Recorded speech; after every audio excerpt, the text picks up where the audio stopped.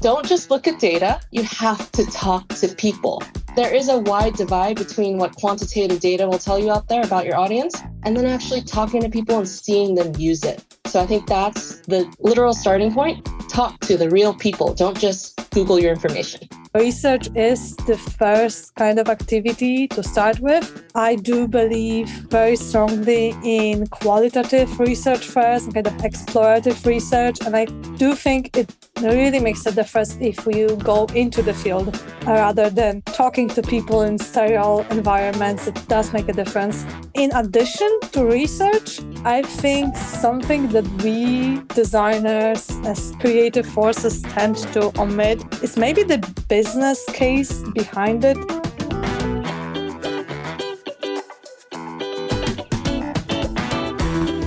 Hello and welcome to this episode of Shine, a podcast by Star. And today we're talking about designing health tech products. And to do this, we are joined by two experts. The first of which is Wendy Johansson, who is the founder and chief product experience officer at MeSalud Health, and Agnieszka Bilavice, who is a design director at Star. In this episode, we dig into what it takes to design an effective healthcare product, how we build that in an inclusive and ethical way, and what are the biggest challenges facing customer experience in the world of health tech today. So let's jump in right away, and the first voice you'll hear will be that of Wendy.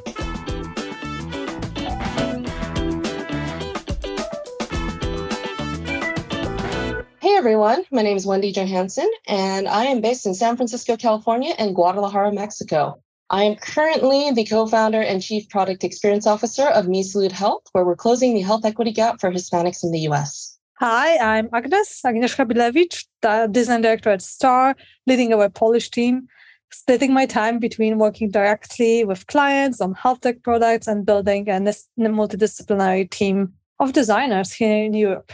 Awesome, guys. Now, we're going to start broad. And I want to understand the very first, what is the starting point if I am going to look to design a product in the world of health tech? And maybe, Wendy, I can come to you first, and we could even do a mini case study on how you came to that point with the current product.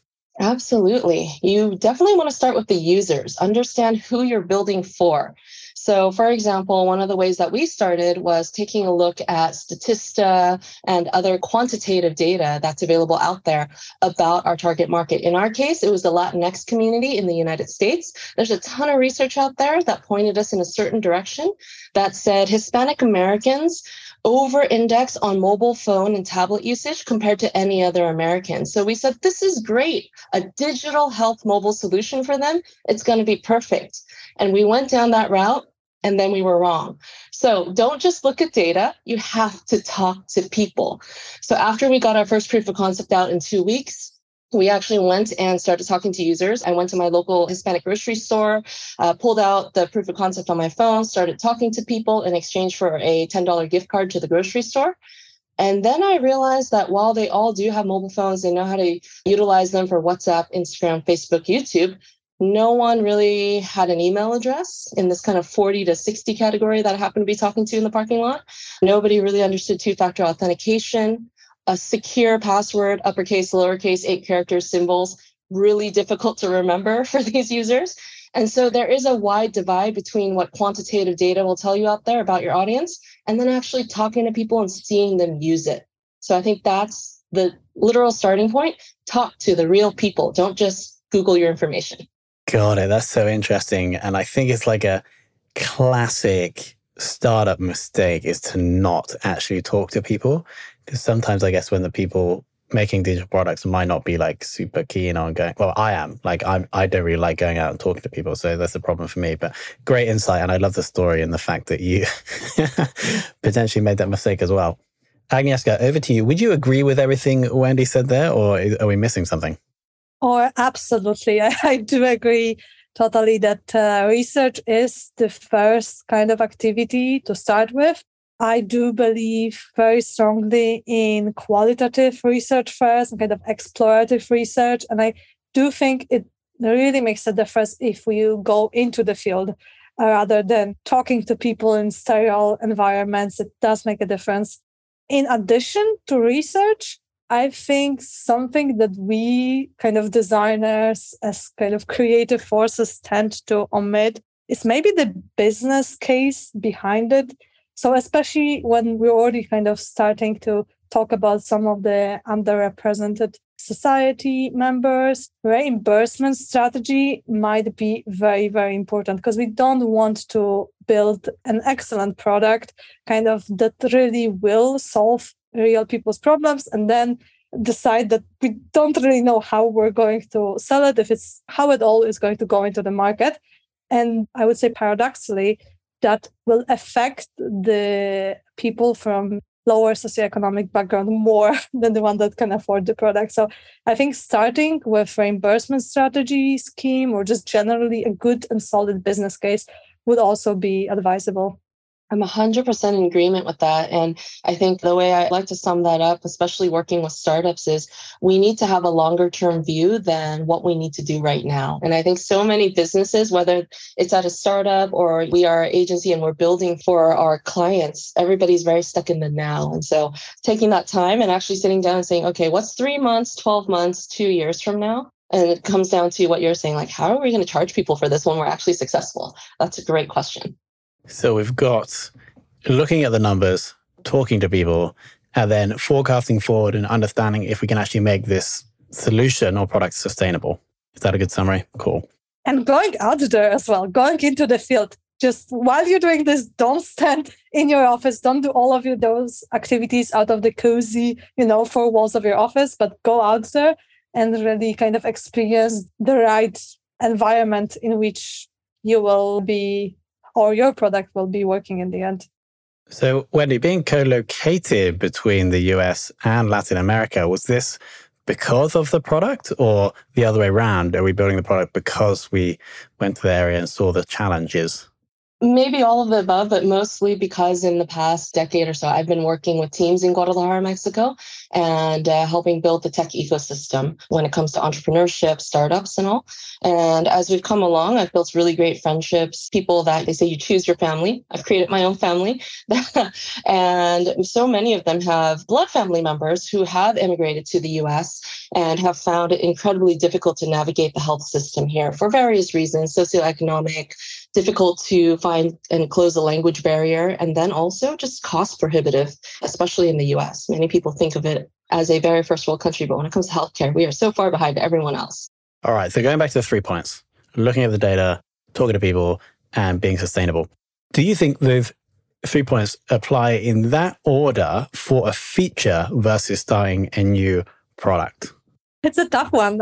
I think that usually when we are talking about the feature, we kind of already have the business case behind it.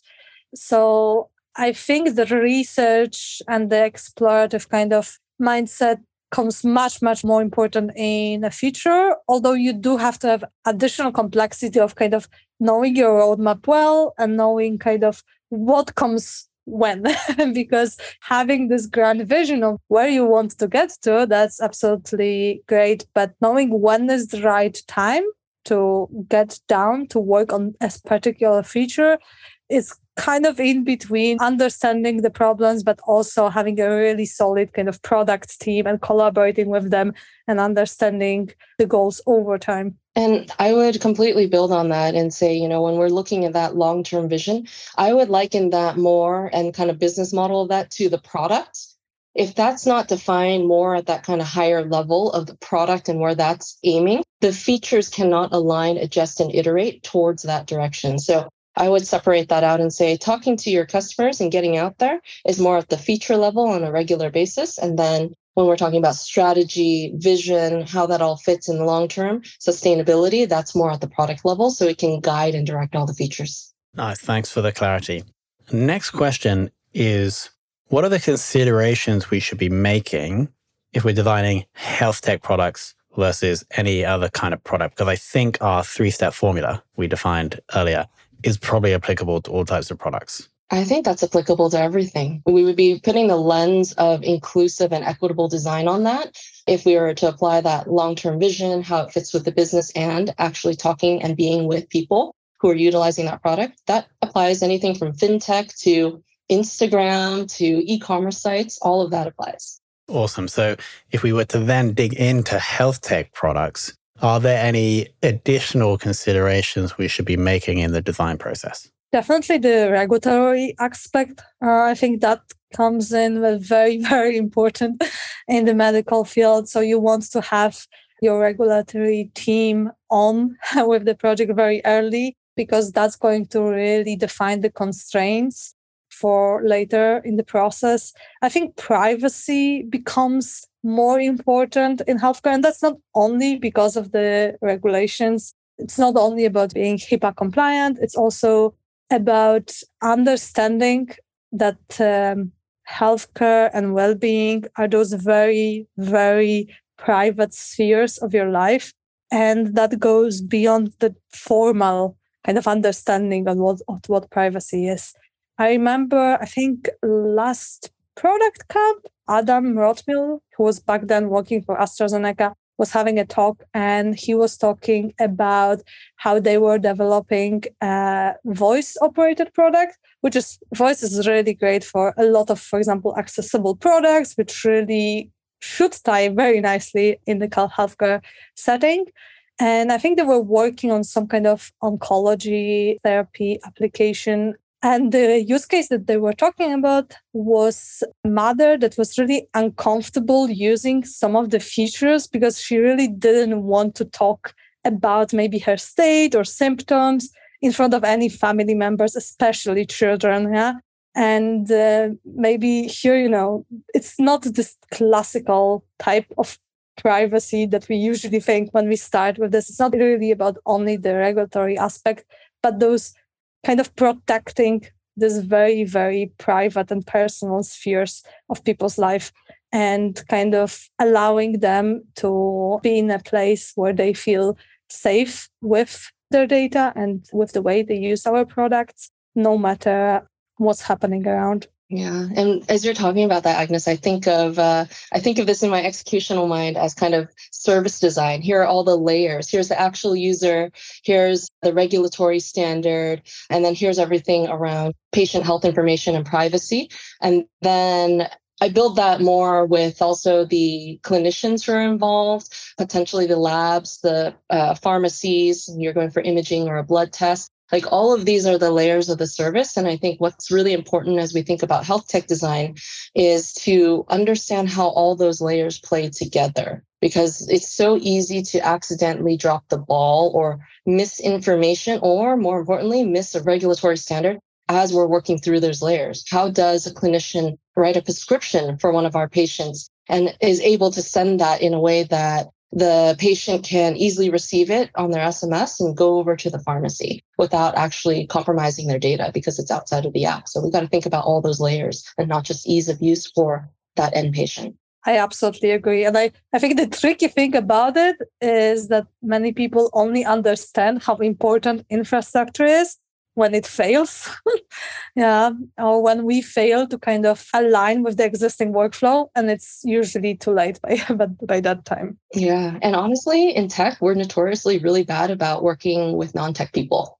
We experienced this kind of bump in the road early on was, how do we explain new features and make sure we're getting out ahead of time, training our doctors about new things that are happening on the doctor portal? And it's so important for us to really meet people and not just be tech people who get everything. It's like, oh, just log in the Figma or click on the prototype. They don't know how to do that. And so just really meeting people where they are has humbled us in so many ways, being able to work with lawyers, doctors every day who just, their head doesn't live in tech. They are incredibly smart at what they do, and we should not try to borrow part of their brain to learn to be tech people.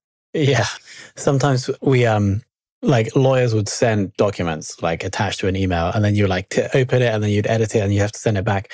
And tech people would be like, that's ridiculous. We just put it in a Google Doc. But then the lawyer, if they were trying to explain some like legal nuance to us, then we would have no idea. We just assume that everybody should have our ability, which is not correct, but leads nicely into my next question, which is ensuring that design is inclusive and ethical is important, are there any strategies, ways of working, like team setup that we can bring in to ensure that we do produce products that are inclusive?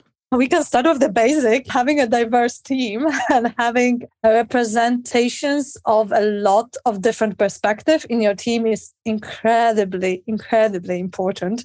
And I think that's kind of a one-on-one. But I think it's not only that, it's also about ensuring somebody's kind of looking at our hands. So sometimes not like having a diverse team is not enough. We also need to make sure that we have somebody else kind of checking. That's why the ethical review of research plans are important. That not only the formal one, like, submitting to IRB, Institutional Review Board, but also like internal ones where we really sit down and have somebody else, for example, checked our interview script for kind of from an ethical perspective. Because I think a lot of harm is done out of a place, not really out of a place of ignorance, but kind of those unintentional omissions and kind of just not understanding how it is to live somebody else's life and live through somebody else's shoes. I think that would be something that is really important to us. More than once we were surprised when we were, for example, caught up on an interview with a mother that has 3 children with ADHD condition.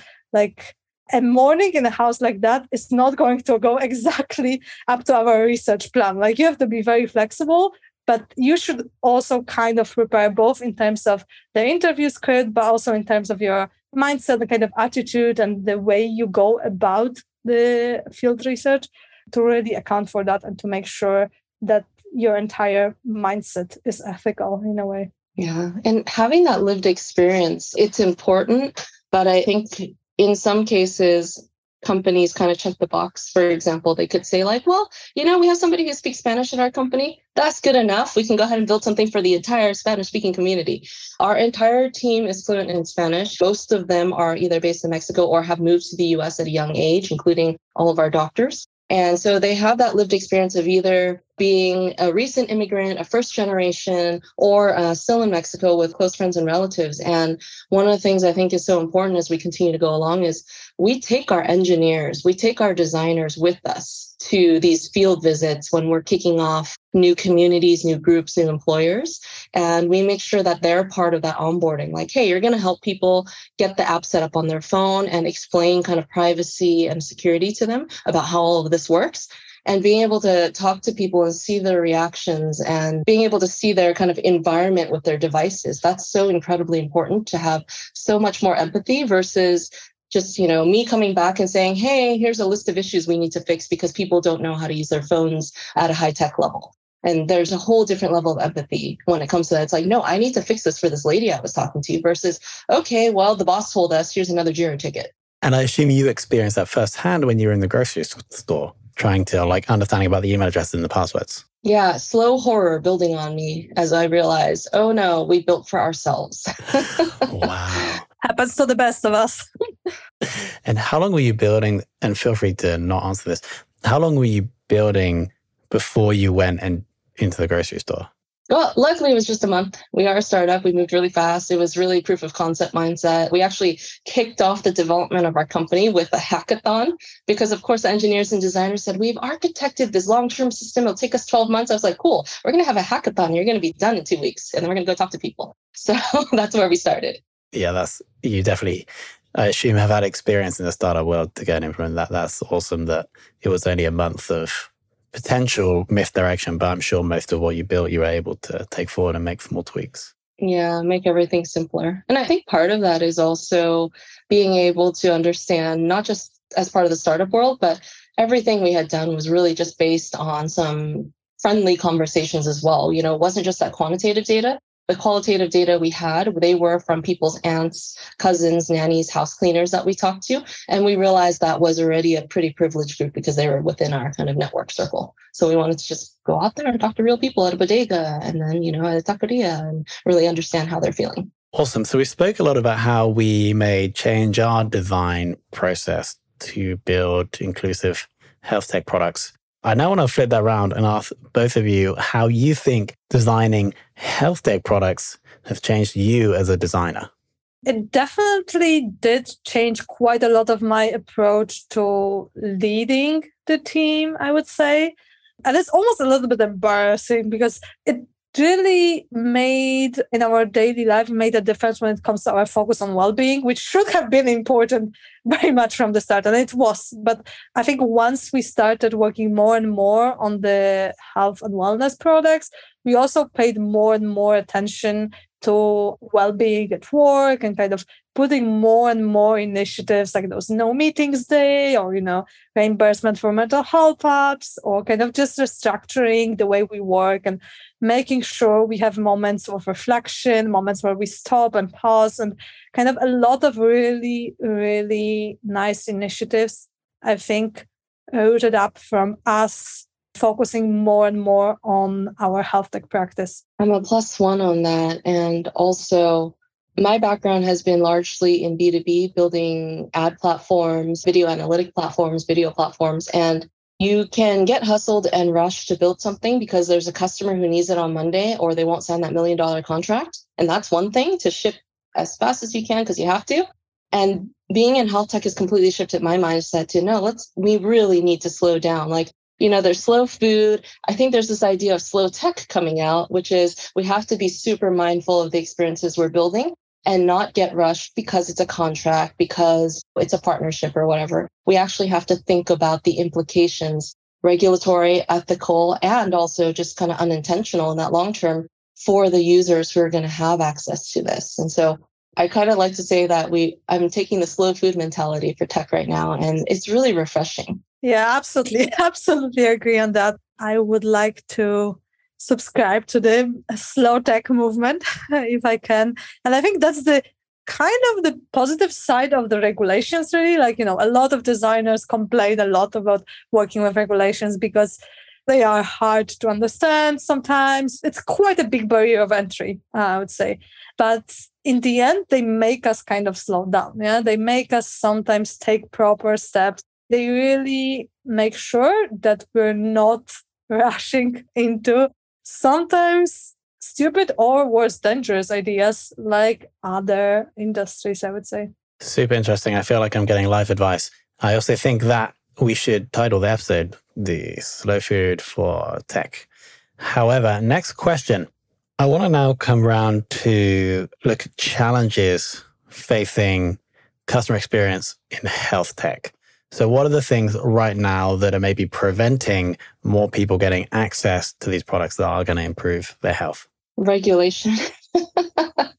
Regulation and navigating that tangled web of regulation and access. And, how do you get that free healthcare if you're a certain kind of person in a certain region? And the US is even messier than that. You have that federal layer of regulation from the government for the country, and then every state has their own, and then every county has their own programs on top of that. So you're navigating, you're trying to figure it out. And if you are like a big subset of our community, which are migrant farm workers up and down this California Pacific coast, you're moving from county to county, state to state. Everything keeps changing. Your one favorite clinic in Los Angeles, well, now you're in San Francisco. Now you're in Napa. Now you're in Oregon. You have to kind of keep refining those solutions for you to access, especially when most of the injuries and illnesses we're going to see are physical. So it makes it incredibly daunting. And even one of my co-founders, he's Mexican-American. He has that kind of American dream. His parents were those migrant farm workers. He has a story of when he was 8 and his dad really injured his foot very badly. And he waited an entire season until December to go back to Mexico to get help. That's what you're faced with. Hard choices where you feel like you have no solutions for you.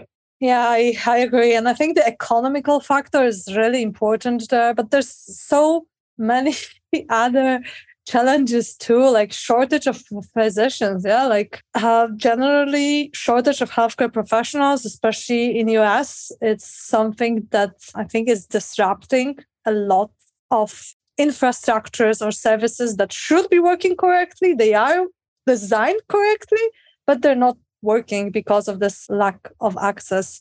I think from the tech perspective, there's a few very interesting challenges that might be next, I think, for healthcare. AI in healthcare is an interesting kind of challenge. I think this is something that on one hand, there's a growing trend of AI assisted products. On the other hand, I think there's quite so many things we still haven't figured out. Way too much focus on algorithmic performance and sometimes not enough on, workflow integration, building trust in the algorithms, measurable added value to the users.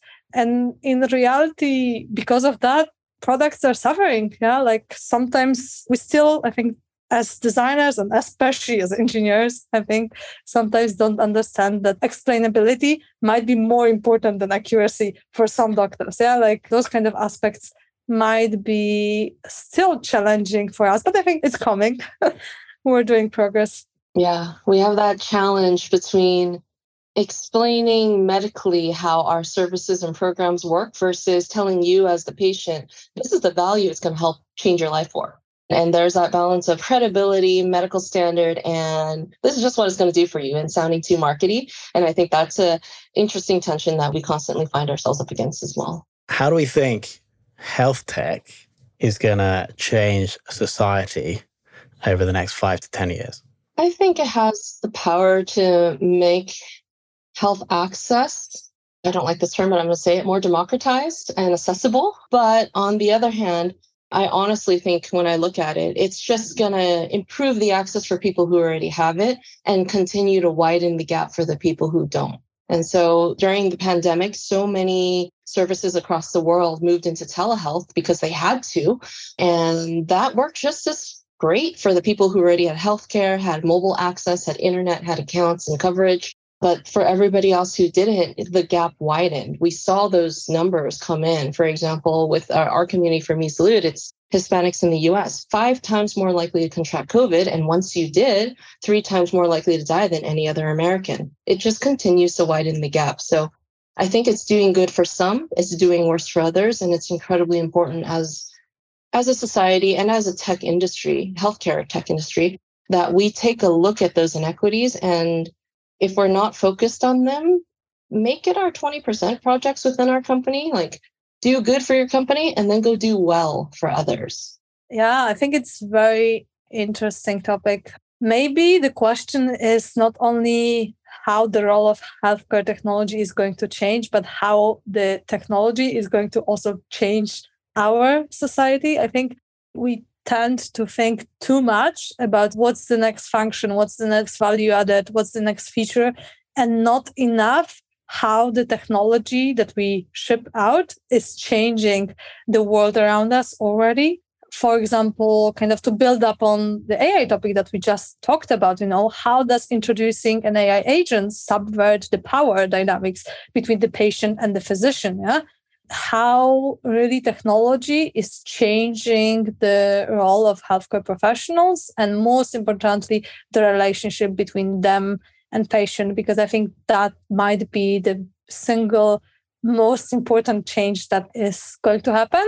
And it's not one moment in time. It's just constantly evolving in a good ways. Yeah. Like, for example, sometimes with adding more access and really improving lifestyle, but also in a bad ways when, introducing impersonal AI agents makes it so much easier to cross ethical boundaries and those kind of topics. So good on both sides to it. But I think really the disruption of the power dynamics, disruption of the existing relationships, and the disruption of the network around us as we see it. Now, we end every episode of Shine with the same question. But for this one, I think if I was to ask that question in the same format, it would be a little bit too easy for you guys. So I'm going to tweak it slightly. So the final question is going to be, how can health tech products make the world a better place, but in a unconventional or unexpected way? I think there's obvious benefits to like more adoption of health tech, but are there any unexpected benefits that we may experience as this happens in the future?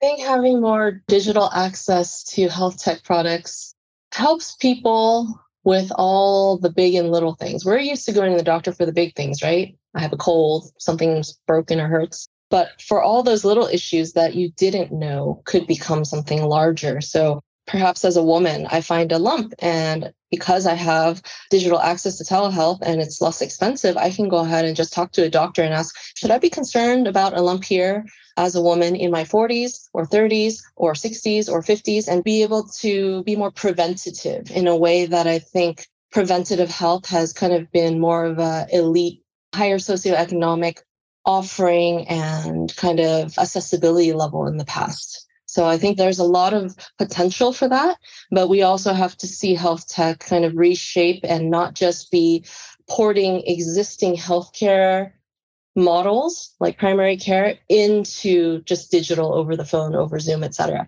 They actually have to rethink the programs, rethink the access, rethink the frequency of what that should look like. And that can be difficult since, again, just particular to the US, the entire medical system is made to bill insurance, not actually care about the patient or the provider. Yeah, and I think very often, unintentionally, we make lives of patients much, much better. Unintentionally, at least for, some of the maybe business stakeholders. But when we build products in healthcare, the good part about it is that they really affect entire way of life of the patient. So when we, for example, think and digital therapeutic for oncology, if we have a predictive algorithm that shows when you might be feeling more symptoms and more side effects, that doesn't only let you know better how to go with your treatment, it also lets you know how to plan your day, when to plan,